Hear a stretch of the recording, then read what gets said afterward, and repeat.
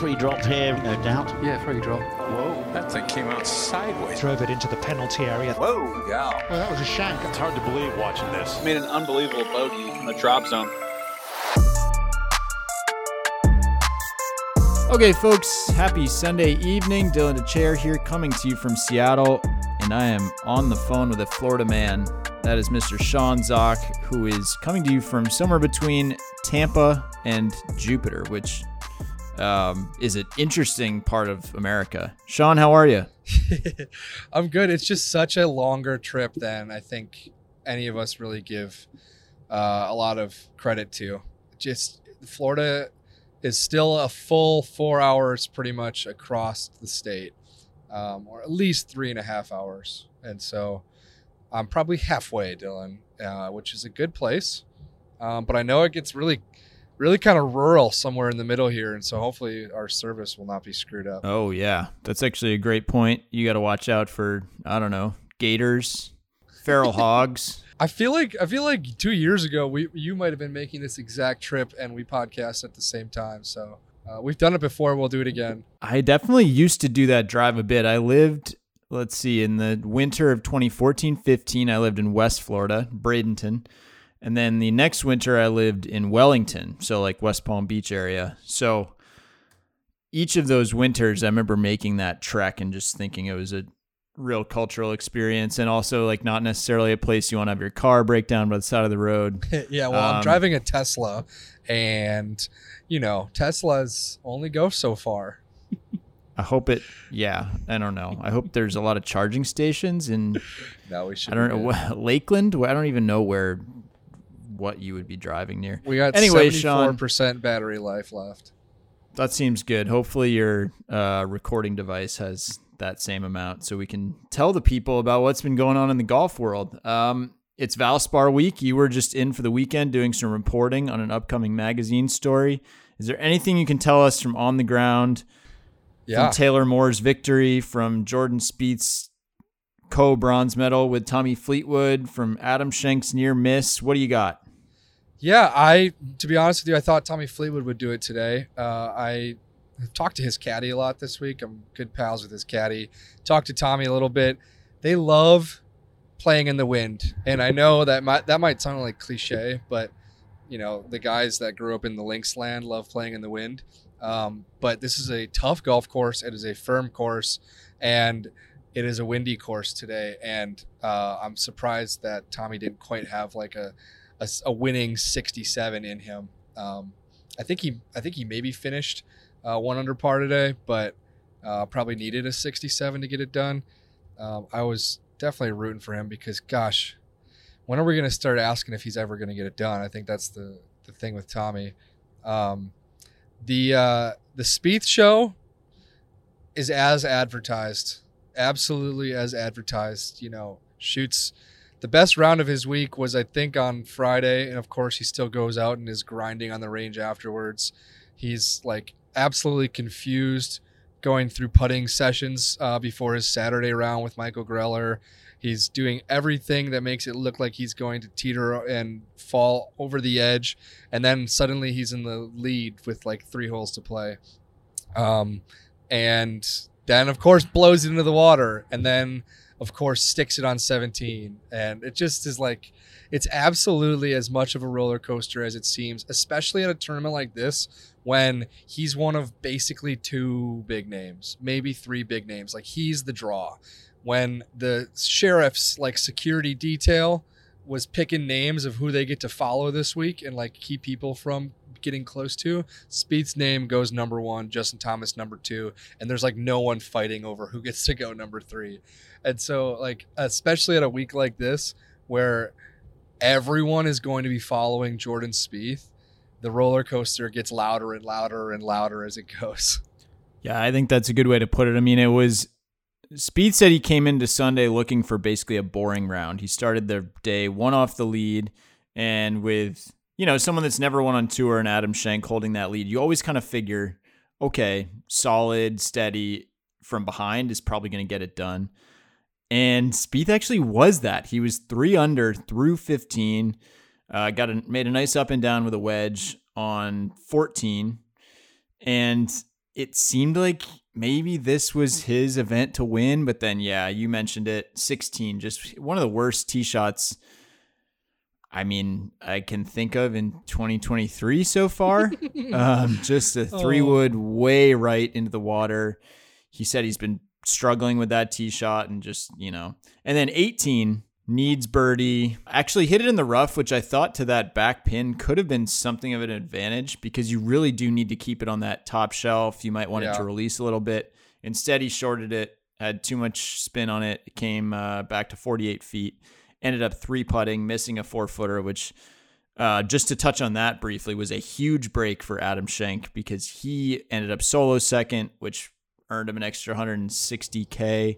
An extra How many 55 more FedEx Cup points. 55. He would have split second and third with Spieth, so that would be 300 and 190, so it would make 245. Instead, he gets the whole 300, moves up to 31st in the FedEx Cup standings. Wow. So I can already see it, Dylan. I can already see the headline on whatever, like September 2nd. That 4-foot putt that Jordan Spieth missed at the Valspar made Adam Schenk a top 50 FedEx Cupper and a designated event player. Yeah.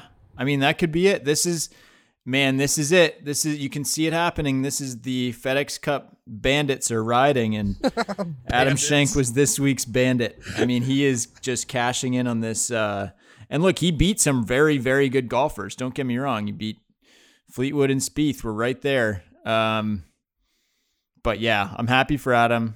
Happy for his wife who flew down from Indiana this morning. He made some serious putts down the stretch. How about that lefty shot? He made great contact, too good of contact with a lefty shot on the 18th. He told his caddy he couldn't get it to the fairway. He ended up hitting it through the fairway. So, I don't know, just a crazy finish. It's one of those courses where because the finish is so hard, you just kind of want to get it in the house. This is what happened with Paul Casey a few years ago when Tiger was in the mix and almost winning. He won from like an hour and a half ahead. Taylor Moore wasn't quite that long, but he got to hit his fair share of range balls. Yeah. What's one thing I had never done prior to this day, Dylan, is I had never been at a tournament where the winner is going to find out that he won, like on the driving range, on the practice screen. And I realized that once I was out basically on the 18th green, and I saw that Spieth's tee shot went right, and then I saw that Schenk's ball was absolutely screwed. And I was just thinking, okay, I wonder where Taylor Moore is right now. And so the driving range is not too far from that spot. So I was like, screw it, I'll just go there. I've got driving range access. I just want to go linger in his area and see how many people are out there, who's out there. And there weren't that many people out there, but there were a couple family members. It was a really, really cool scene. And gosh, I had no choice but to get nervous because he's basically getting, he's working his way just through very nervous range shots. Even hits like he hits like one really kind of bad driver. And I was like, oh God, I wonder what this guy's thinking right now. He doesn't even need to really be out here. He might not need to hit any of these shots. But he's getting updates from basically like a PGA Tour head of security. And what's tricky is that there are kind of fans like starting to kind of come around. The spectators are starting to show up and get closer and closer and kind of inch in towards him. And they're watching the broadcast on their phones, like YouTube TV or Hulu or whatever. And there's a delay there. And so suddenly the radio, which is the most accurate form of information, is like really, really important because fans are reacting like, oh no, that's a 10-footer that Spieth's got. It was like a 30-footer. All these little kind of like chirpy things are getting thrown into the air in proximity to Taylor Moore. And so suddenly he okay, we're not hitting any more full swings. We're going to the putting green.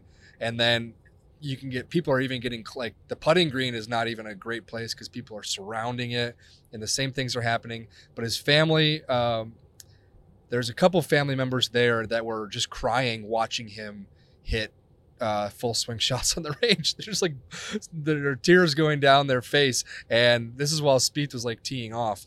It just shows how much golf is this like like at that level, it's not a single player person thing. It's this group want and yearn and need. And so then like maybe 4, 5, 6 more family members show up. Of course, like by proximity, when your family members are crying, everyone else starts crying. He hasn't even won the tournament yet. And eventually, like he stayed very calm and collected, and he's getting these like little radioed bits of information. And the funny thing is like even before the radio would be able to get us the information, like the roar would have told us everything. And since there was no roar, he basically eventually learned like, yeah, they didn't make any of those putts. This thing's done. I'm a PGA Tour champion. He freaks out. Everyone's crying. They start shouting, "See you at Augusta! See you at Augusta!" Because that's what he won today. He won his chance to go to Augusta National for the Masters. So it was a pretty cool scene there right around Taylor Moore when he found out. I mean, definitely one of the more bizarre ways to find out. It calls to mind like JT being on the range for the PGA Championship last year, and we saw some of that in the Netflix show of, you know, him getting updates from Colt Knost, and obviously just the wheels falling off for Mito coming down 18. So that was really bizarre, but I can only imagine like, okay, well, Spieth has to make birdie. Also, the dude you're tied with is hitting lefty from next to a tree on the left side of the fairway. Is like a pretty bizarre way to get updates. So that's pretty funny. Yeah. I would have loved for one of the updates to be like, oh crap. Like, oh, he hit a really good one. Or like if Speed hit it to 10 feet and or whatever, if it stayed on that top ledge, you know, the dissemination of information would have been just a little bit different, because he didn't really ever hear any dicey info. It was all kind of good info and more good info and more good info. You're all good. He's got 30 feet. It's an impossible putt. But if he was really standing over like an 8-footer, that would have been the nerve-wracking moment. All right, let's just breeze through a couple other names on this leaderboard because I thought that it was interesting. You mentioned Tommy Fleetwood, obviously still not a winner on the PGA Tour, but God, he's playing well. That's encouraging. Wyndham Clark had a really good week, finished 5th. Wanted to shout out, though, Cody Gribble, because this dude has been through it. Got injured. I mean, turned pro way back when. This is Jordan Spieth's college teammate, but older than Spieth. Turned pro, finally got his tour card, won right away. I think in 2016, won the Sanderson Farms. Yeah, I interviewed him the day after he won. Whoa. For the golf.com podcast. Like, it's on this feed like 5 years ago. Oh my God. All right. We might have to dig up some of that audio. Out. I mean, life, I'm sure, seemed pretty easy at that point. Now, since then, there's been injuries. There's been injuries on top of injuries. There's been trips back to Q school. He was playing this week only because he top 10'd at the Puerto Rico Open in his last start. And he only got in the Puerto Rico Open on his past champion status. And so now, this week, he finished T7 again. Back-to-back T7s. I looked on his world ranking page. This T7 was the 4th best result of his career. So not only is my man on the way back, he's like showing some real promise, and extra shout out to him because he must have been pretty nervous starting off today. He was 5 over through 6 holes and then made 4 birdies in his next 8 or 9 holes. So kind of pulled it together, finished T7. That's going to be good news for the reshuffle, good news for his points, all that. So shout out to Cody Gribble. How about your boy Webb Simpson? You've been kind of riding the Webb wave recently. I've been riding the Webb wave, another T7, an interesting group at T7. Webb Simpson has not finished in the top 10 since 2021, and now that is no longer the case. Now he has finished in the top 10. He did not really make a charge on Sunday, shot 2 over, but this feels like a massive step in the right direction. And then also at T7, Matt Wallace, who has a tendency to get a little hot under the collar with his caddies on the course, and yeah, that happened this weekend. He and his caddy played it off all good later on. So hopefully nothing to see there. You know what's funny about that is that like he very much said at one point in the 18th fairway, like, shut the up. Like that was for sure said, if you have any ability to lip read. But then they make the short walk to like the media area and to sign their scorecard, and they were all good. They were, cheery and like laughing, Yeah. which is exactly the time at which, any questions about that would rise. And then I was asked on the range today by another caddy, hey man, did you see that? Like, what was the deal there? And so like, I don't think we're ever going to know. I don't think that they want to talk about it. They quickly moved past it. Well, Like Wallace caddy went live will on do. Instagram today to just be like, "Hey, here's my caddy." He like went in on his caddy in his like bedroom. It was like, "Hey, everyone's saying I berated you yesterday." Like, basically, like we're all good, right? So Yeah. it's kind of. I mean, it's not really. It's probably up to his caddy to say for sure. Wallace kind of seemed to be like taking control there and just saying like, "Yeah, we're all good." Well, and they were the last player caddy people that I saw when I left Innisbrook today. They were standing outside one of their rental cars having a chat. So maybe maybe it was a good chat, maybe it's a bad chat. I think it's kind of like it's just kind of left hovering in the air until it happens again. Couple other guys worth noting. Sam Burns looking for his three-peat. Played one of the rounds of the day today, shot 4 under, finished 6th. And then Justin Thomas had a nice little rally, T10. Good to see him playing well. Zach Blair, really from nowhere, finished T10, which I imagine gets him an extra start. So maybe he doesn't have to use another start on his major medical, but I'm always a little hesitant saying things with certainty about major well, like medicals and where's top 10 that start? exemptions, 'cause Does that start like it would be next the week at Corrales. the Dominican? Yes. Yeah. I don't even know if he needed that. Yeah, like maybe that's an event that top he is 10. just getting into anyway. It's kind of a week where we're coming off the high of back-to-back designated events. Like this is sort of what the regular PGA Tour events are going to look like, I think, for the foreseeable future. And I think that that's an encouraging thing in the sense that, we still have Jordan Spieth and Tommy Fleetwood in the mix, along with, I guess Webb Simpson and Justin Thomas wasn't too far off the pace.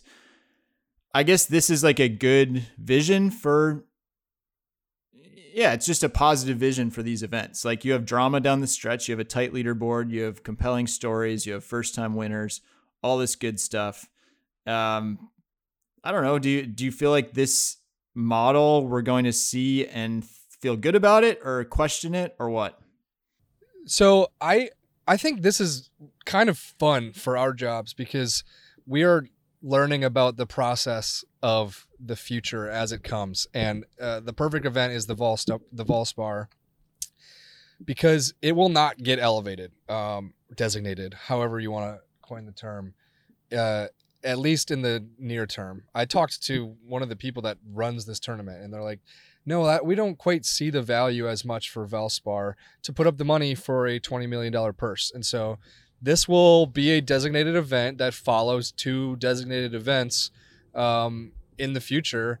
And like, where does that leave it?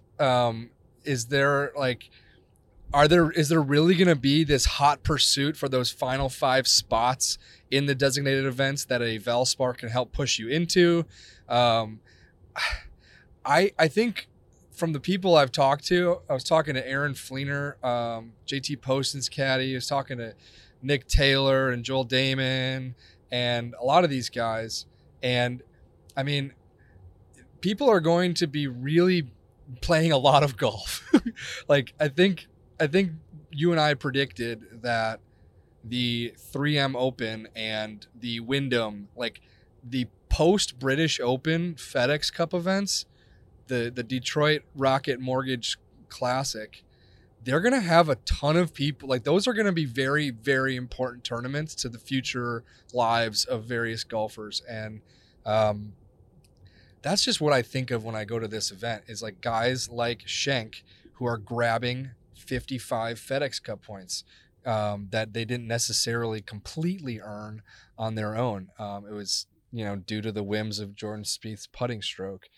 The bandits, as you keep calling them, like that's what every single one of these events is going to end up being. I talked to Nick Taylor today, and he won $2.1 million for finishing second place at Phoenix.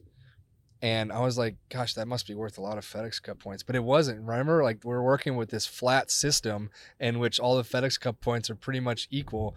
And so his second place finish, solo second, beats John Rahm, was worth a ton of money, but he does not have top 50 locked up for next year, even though he played fantastic golf and just happened to lose to the number one player in the world. Guys are really, really thinking about their schedules in a God, I got to keep playing sort of way. And I don't think that makes them comfortable. I don't think they like being told what they have to do. I don't think they like being 70th in the world and feeling uncomfortable. Shank himself his wife is very pregnant, due to have a baby in the next couple months. And so schedule in May for him is going to be really variable. But he's played 10 weeks in a row now because he's like, crap, I got to get as many FedEx Cup points as I can. That is a thought process that we have not had to care about before, but it might be the actual most important thought process for a lot of guys right now. I think it's a great point and something that we haven't necessarily talked that much about because, look, the talk has been, guys want to play less. Maybe the designated events will allow them to do that. Maybe guys going to live, they're going to play a little bit less. And in this case, guys that are on the bubble of making the playoffs, of making that top 50, they are suddenly going to have to look at these events and say, all right, should I just stay at home and try to rest up for the next one and hope that I come out fresher and get more points? Or am I going to go play the week after the Open and try to rack up some extras? So yeah, I think you're going to see guys around that bubble or guys that are hoping for a big week just like take on some extra playing opportunities. It's going to get really exciting, but yeah, for those guys that were hoping to play a little bit less, I don't think that's going to happen. I think this has made me sympathize with the middle tier player a lot more than I ever anticipated. I know you and I have talked on this podcast just about this is being the schedule changes being good for the PGA Tour. It is a positive step forward. It's created a food chain that maybe they needed to battle off Live Golf.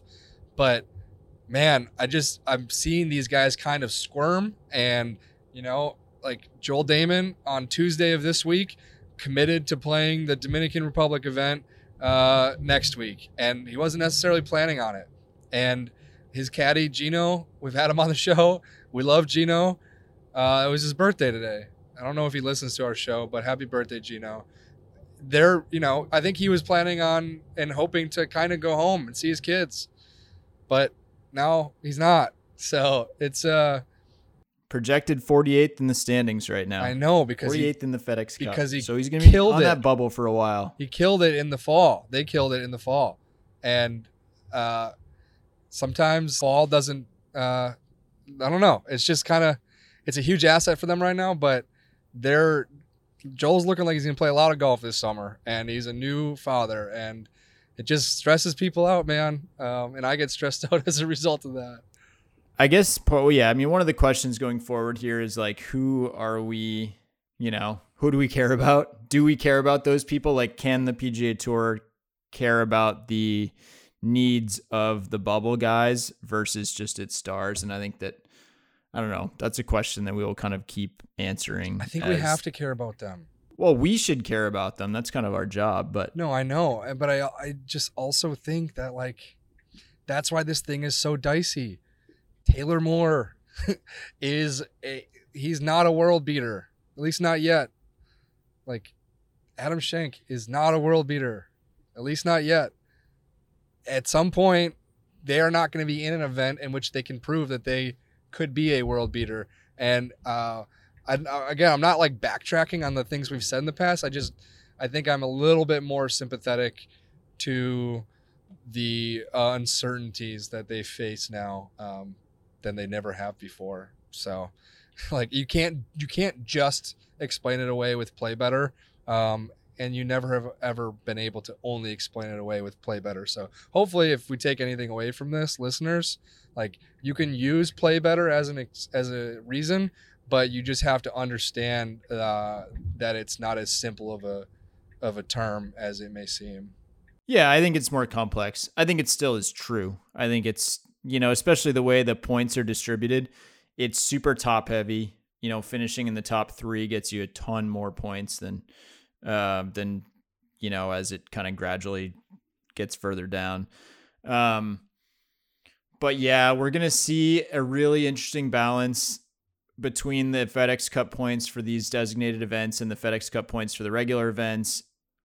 I think you can probably make an argument that there will be a disproportionate number of points available in the non-designated events, and that will contribute to that churn, that turnover, and how that affects the schedules of the guys that are actually already in the designated events, but at the edge of the top 50 for the following year. Like, that's just going to be a really interesting dynamic to see. There's just going to be more desperation involved, I guess. It's going to be a little more frantic, a little bit more at stake. And I think that's a good thing. I think higher stakes are great. I think understanding the consequences and the factors involved is awesome for a fan.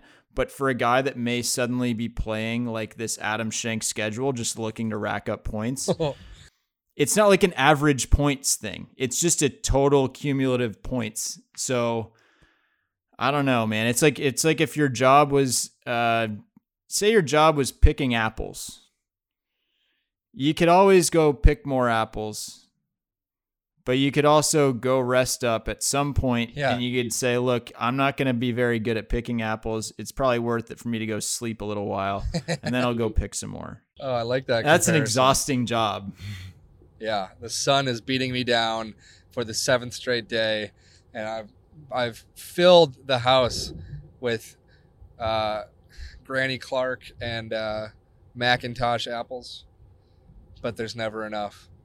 Honey Crisp. I think you just know that someone else is out there gathering apples. So I think that's the part. There's so many apple gatherers.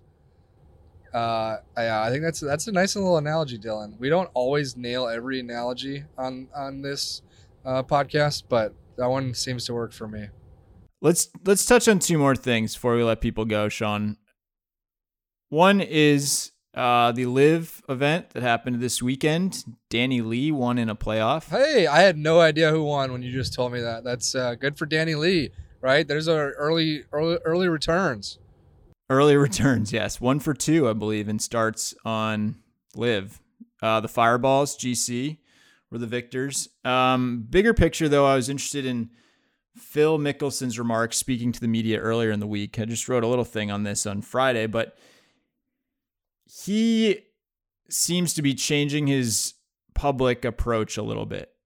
And I think that's representative of LIV as a whole. Like LIV, Greg Norman, Phil Mickelson, the figureheads of LIV, they seem to be backing off of the idea that they're a direct competitor to the PGA Tour. They seem to be backing away from the fact that they are like going head to head, even though they literally are. I mean, it was in the exact same time slot as the Valspar today.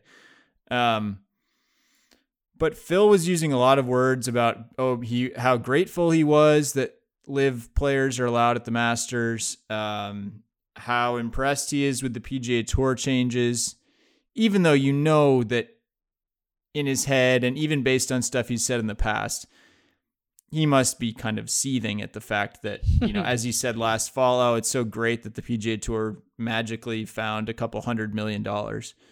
Now he seems to very publicly be practicing gratitude. He seems to be basically trying to make peace. And one other interesting thing he said was, look, there will always be an appetite for traditional golf, basically. Like there will always be an appetite for the PGA Tour. This is a chance for people to see the best players in the world more often. So he kind of even acknowledged that the best players are still on the PGA Tour. So it was just interesting. And I'm not sure it was a true look at exactly how Phil is feeling, but the fact that it's what he is saying, I thought was still revealing in some ways. I think homie is playing the long game. I think he, in the past year, has realized that he made a bed. It is his bed, and he made it in a certain way, and that can mean a lot of things. He made his bed by talking to Alan Shipnuck.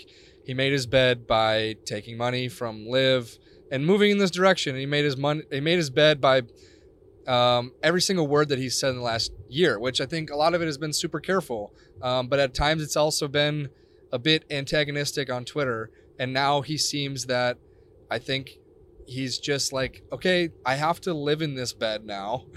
And let's try to make it as comfortable as we can of a bed to sleep in. And, he wants everything at this point to kind of be about his team. When the Liv guys were on that daily cover of Sports Illustrated, it was not a posed shot of Ian Poulter and Henrik Stenson, with their arms crossed like Sports Illustrated will do with a lot of teams on the cover of their magazine. It was like these guys in action doing team stuff. I think that is the Liv motto now. It's all about the teams. Our golf is different golf. It's team golf. When you pull up the leaderboard on livegolf.com, the team leaderboard comes up first. You have to click to toggle the individual player leaderboard, even though there's more money attached to the individual title than there is the team title. It seems like a slight pivot. There's still litigation going on. These lawyers are not necessarily getting along in any fashion. That's gotten a bit drawn out in like kind of weird ways. But when it comes to Phil, I think he kind of realizes like, no, I can't be chirping the PGA Tour moving forward. All it does is gives questions and press conferences to Rory McIlroy and to Justin Thomas and to other people who can dunk on Phil, right? Like there are facts that Phil cannot fly above. The fact that like he's playing in a 54-hole tournament and the fact that they don't have world ranking points. Like there are things that he can't talk his way out of that players on the PGA Tour can kind of honestly mock Liv Golf for. So like better to stay away from it than to lean into that kind of antagonistic style. That said, sometimes it only takes like one thing. Like it takes like one quote from one player on Monday afternoon of the Masters that maybe changes the tune, changes how Phil feels. I don't get the sense that he can be kind with his inner thoughts forever. So I don't know. I think we're seeing it right now, but I do think that could change. And maybe it changes at Augusta. I don't know. All right. Yeah. So three quick things from that. One, the team point. I think that's crucial because to your point, the money that the team makes is basically just going back into the team. Like from an individual perspective, the way the team finishes is kind of unimportant.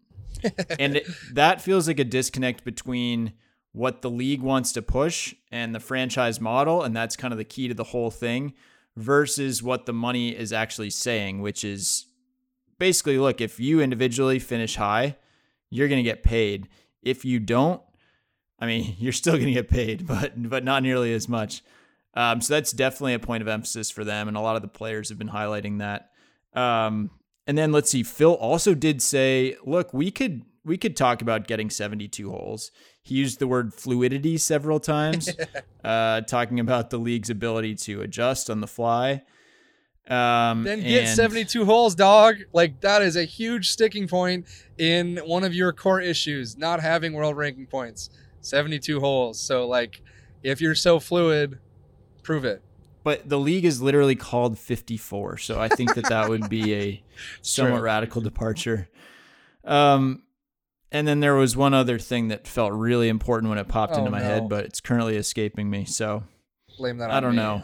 Bryson DeChambeau, something's up with that guy. Finished 44th. Has no finish better than 10th since joining Liv. Remember when we did the bold predictions podcast early January? We're kind of like figuring out what we want to predict for the coming year.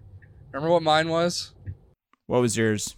That Bryson DeChambeau would win the Masters. So how's that looking? Not great. He has a spot in the field that hasn't changed. He's not playing good golf. He's leaning into content. The Crushers might be the most fun team to follow on social media. I guess they won the first event this year, but he's not playing good golf. And it's still surprising because holy cow, 2.5 years ago, he was maybe the best player on the planet, or certainly was playing like it. And this is a far departure from that. So I don't trust, this is going to sound very mean, but I think it is fair and accurate. I don't trust Bryson's maturity level to handle all the angst that comes with LIV and then also not playing good golf at the same time. His golf is always recovered for him. His golf, when he was dealing with the media, remember before the Ryder Cup in 2021, and he was avoiding the media, his golf always pulled him out of it. He was still playing good golf. He earned his way onto the Ryder Cup team because he was playing good golf. And then he drove the first green at Whistling Straits. Like, his golf has always pulled him out of any internal kind of angst. And I don't see that happening right now. And makes me feel weird. Makes me feel bad. Let's touch on one of Bryson's favorite subjects then, Sean, to kind of close things out here. The golf ball. You were out this week, or you were, busy. You've been taking some time. You've been working on some magazine pieces. You're trying to write your book here. Like, do you need a fill-in? Are you aware of the golf ball stuff that happened? I mean, it was pretty hard to miss. Yeah, it was honestly, Dylan, it was great to be on vacation or half vacation this week because I saw some pretty brutal discourse about the USGA's proposed model local rule around the golf ball. I know you reported about it with JWall for golf.com, which is great. Now, I think my questions, why don't I stumble through this and then maybe you correct me? The way I understand it is that the USGA and R&A have said, basically, by 2026, we would like to have a discussion period between now and then about how far the golf ball goes under the parameters that we want to set up. And the parameters that they want to set up are like kind of in theory, like in a vacuum, like it's like a certain swing speed with a certain launch angle and a certain like ball speed or whatever. Like, that's the part that I think people are not going to understand. If you're just going to look at this and say, oh, they've created a new golf ball, or they want to new golf balls made for pros, people just think that it's a certain percentage that's just been like plucked out of the air. Can you kind of like explain like what the actual numbers are and maybe how they make sense? I'll give you I don't have the spin rate numbers in front of me or the launch angle. I think that has been tweaked slightly also. But basically the way the USGA tests golf balls is they say, okay, we don't want the ball to fly further than 317 yards. So that's the number they've picked, plus or minus 3 yards. And so for a while now, the way they've tested that 317-yard number is with a robot that swings 120 miles per hour. And I think when that was first introduced, 120 miles per hour was really on the high end of where guys on tour were swinging it. Now it's still on the high end. It's definitely well above average. But what they're doing is they're juicing that number to 127 miles per hour. So now if the ball can still only fly 317 yards with this test, and you're increasing speed, I'm not a huge math guy, but I think where that leaves your equation is that something's got to give, and as a result, the ball cannot be as good and as efficient at flying. So yeah, it's going to be softer. It's going to be, effectively less bouncy off the club. I'm sure gear guys will love that explanation, but yeah, I wrote like a little dummies guide to this thing on golf.com that you can track down if you want a little bit more information. But some guys are a little bit skeptical because they're saying, look, nobody on tour right now swings at 127 miles per hour. But I guess that's the point. The USGA wants the ball to fly a little bit shorter.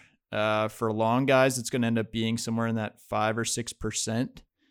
But again, like all these things, when you make changes, there are ripple effects, and it's going to take a little while before we really see those bear out. Yeah, it was fun to arrive at a tour stop in the wake of that. Justin Thomas kind of went off in his press conference little mini rant. He even called it a rant about this. And man, it felt like a moment where he was speaking for a lot of people, a lot of tour people. And it, I don't agree with JT, but that's neither here nor there right now. It was funny to talk to Joel Damon, who, like, Joel doesn't hit it very far.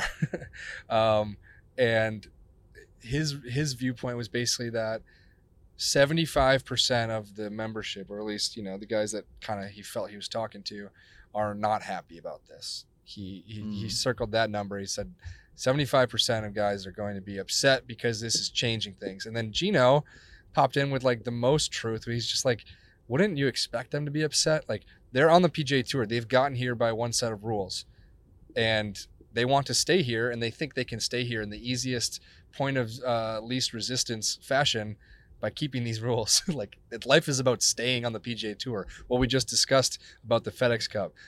And so they're mostly freaking out to the newness, the idea of change. Totally. And the irony is that, like, they might not be on the PGA Tour when this is put into effect. The PGA Tour might not accept it as a model local rule. There's a lot that remains to be seen about this, but the newness and the novelty of the announcement is freaking people out more than anything. And then Joel said the other 25% don't care because the rules get changed all the time. We used to drop the ball from shoulder height. We now drop it from knee height. And that rule was put into place like not that long ago. We change rules a lot of the time, and the PGA Tour just changed the rules about the FedEx Cup. And so staying at the top of pro golf is on some level certainly about attuning yourself to newness and rule changes.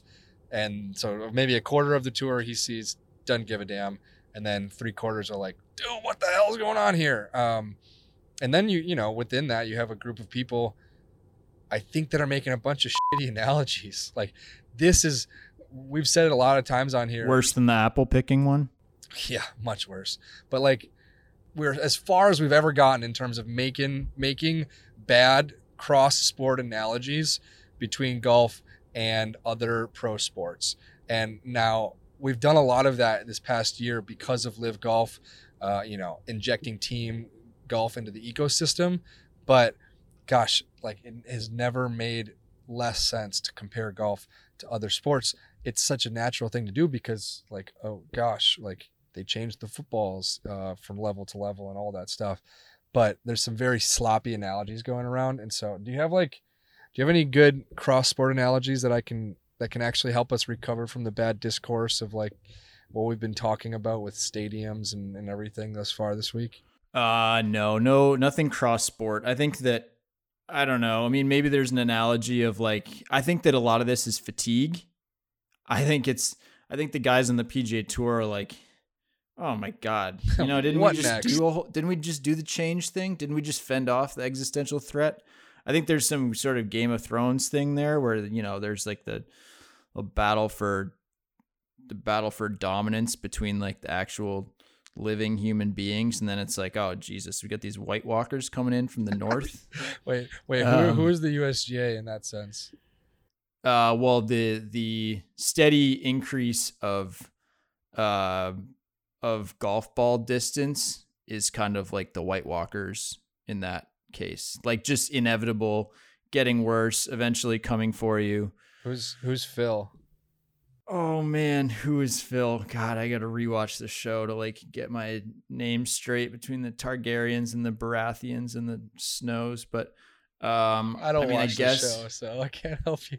Yeah, I don't know. It seems that Rory's got to be Jon Snow probably at some point, but beyond that, I'd have to think a little bit harder about it. The other analogy that I used in this dummies guide is like, I do have the fear that, okay, if this really is a huge problem, like, is this change actually enough? Because 5% is not going to radically change things. Like, by the time we get to 2026, are we just going to be actually that 5% is going to get us back to where we are today in 2023?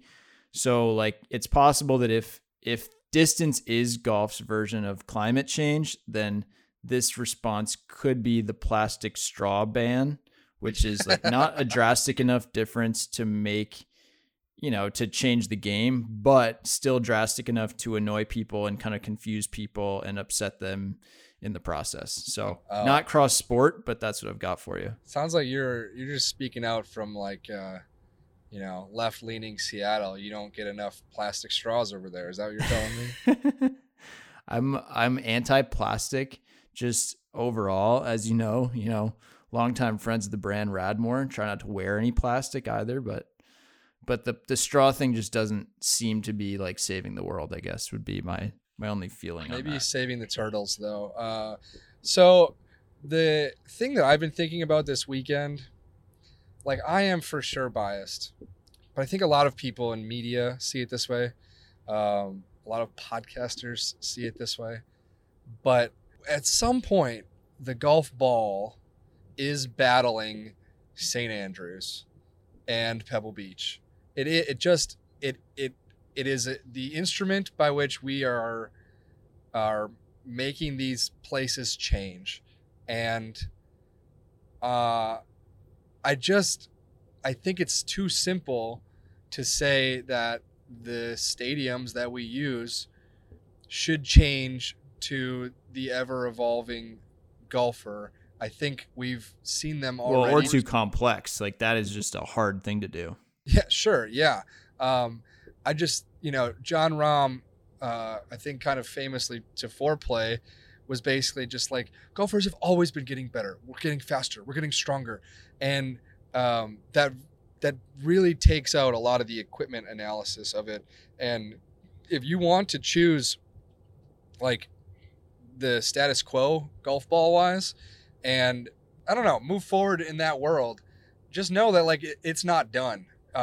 The status quo that we have right now, which is Cam Smith shooting 20 under at the Open, shooting 64 to win the Open, and making it look maybe far too simple. Michael Bamberger called the back nine a pitch and putt for Cam Smith. And like, look, yeah, at some point it kind of is. Like, do we want to hold on to St. Andrews? Do we, in the way that we currently have it and have had it? Or are we really just going to be comfortable with the future where guys are driving the seventh green and it's like half the field does it rather than like 10% of the field, where these long par fours that we think it's kind of cool to have eagles on, you know what? It really just makes sense when it's playing to a par of a 3.5 to call it a par 3 or something like that. I don't know. I don't want to like say anything is above being changed. Maybe like at some level, St. Andrews can undergo more change too. The ball just feels like the most integral piece that can be manipulated, and the only bodies that really get, it has room to go backward. And I think that or more frozen in place. And I think it's okay to be more frozen in place than to allow things to kind of move on forever. Yeah. I mean, it's the simplest thing to change. I think that's what it comes But down you know what to, Titleist will tell you? Titleist will tell you it's not simple. Well, it's not simple for Titleist, and I have great sympathy for them. I think anyone that tells you this is overall like a problem with a simple solution is probably being disingenuous. I actually think that's why it's been somewhat of an interesting debate, although if you spend too much time on the internet, every debate just gets horrendous. But I think that something basically just has to give. So either you are giving up the idea that, guys should have 200 yards into par fours and should be hitting long irons into par fours. You're giving up that idea, and you're instead saying, okay, I want to see who can harness 200 mile per hour ball speed most effectively, which is a really hard thing to do. Not that many people have had much success doing it yet, honestly. So like there's one version of the world where that's the case. You can try to keep lengthening the golf courses. That's hard. That's expensive. That's not possible for a lot of courses. I think that they looked at changing, the equipment, changing the drivers, but I think the ball has more of an impact. Like if you hit a modern ball with old technology, it still goes really far. So that's kind of where they looked. And I think the one thing that dismays me is that they settled on this bifurcation, because it seems like they have now complicated a system that was relatively simple, which is this idea that, yes, we are all playing by the same rules. And if you're suddenly playing by very different golf ball rules, there's a lot of gray area where I don't like that. Sure.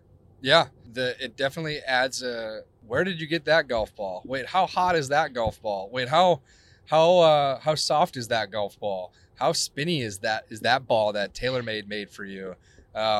We've never had those conversations, right? Like, we know the Pro V1X spins more on average than the Pro V1, but we both know that they spin on both of them. And you can play either one, and they're both legal. I think where I'm concerned is, like, look, we've always had handicaps as ways to kind of even out skill level, but there's something a little bit weird to the idea that you could be stepping on the first tee. I mean, let's use you as an example. Say you are now going to play with Joel Damon, and he's using a new ball, and you're using an old ball, and you're now hitting it past a professional golfer. Like, that's just kind of weird to me. And then are you negotiating strokes differently on the first tee because you're playing different equipment? At what point is someone going to play the new ball versus the old ball? I would say the best case scenario in my mind is that it's sort of a trickle down effect, and they were saying, look, it's too radical. We don't want to force anything on the amateurs, but every serious player will ultimately adopt like this tour model, whatever the equipment companies are making, because that's kind of what golf is. People like to play by that set of rules. People like to test themselves. It's like why people play the tips, et cetera, et cetera. So I think that is like the most optimistic version in my mind. But this world where we're really playing a bifurcated thing, I don't like that. What ball are you going to play? Plus 2.7 handicap, Dylan DeChair. Jeez, dwindling. I think it's like plus 1.9 right now or something. I don't know. See, I'm still like a delusional sicko. I'll play the new ball for sure. But in 2026, that could be a different answer. Dude, you need to hit the ball as far as you can. That's the thing. Like, I can't afford to lose any more distance, but I can if everyone is. Yeah. It's just I sure don't if you're suddenly blowing it like 30 past me. Yeah, exactly. Damn. Didn't really even think about your constraints here. You're at the worst. You are truly at the worst point in your life where this can be happening to you. Yeah, I mean, and I think that is part of it, right? Is they're aware golfers have egos and nobody wants to hit it shorter. So I don't know. You got to go speed train, I guess. Yeah. I keep thinking about the weirdness this will happen over the next couple of years. There's going to be a lot of opinions over the next couple of years. This is like what the USGA tends to do. They'll announce some intended rules changes, and then there's kind of like a wait and learn period, a discussion period. And they got a lot of opinions in the last 5 or 6 days, some of them from very important people. And so I would say, unlike the PGA Tour changes of its schedule in the FedEx Cup, which seem extremely locked in place as I understand them, these could be malleable, to use a bit of a pun there, because golf balls are malleable, and the new ones might be more malleable. I don't know. But I think this is not like dead set and done in so many ways as it maybe seems. Do you agree? Yeah, I just don't have a full understanding, but I think that's going to be one of the interesting pieces is, okay, how are they going to handle feedback? How are they going to treat this period? Where will they end up? And then will the tour ultimately say, look, we're going to do this because you're the USGA. You tell us what the rules are. That's the only way this whole system works. Or is the PGA Tour going to say, screw you guys, we're good, we're not listening to this local rule, and then everything gets thrown into chaos at that point. So we're still a few years away from this getting incorporated, but we are closer to, I guess, just a power struggle, and I don't know how that would look, but probably not good for really anyone. Well, as your I think I'm still your caddy, maybe. As your caddy in representation on the matter, I think you should not use the new any new golf ball until the PGA Tour makes its own decision, because we're still holding out hope that you might play there someday. All right, I appreciate that. I think that's a good word. I think that's a good spot to leave it. Sean, travel safe over there. Yeah, enjoy the Sunshine State. We got 51% battery life left. We're absolutely cruising, and we'll be there in an hour, so we're good. Happy trails, Drop Zone listeners, people of the Zonies. Thanks for listening. We love you guys. We'll see you in a few days.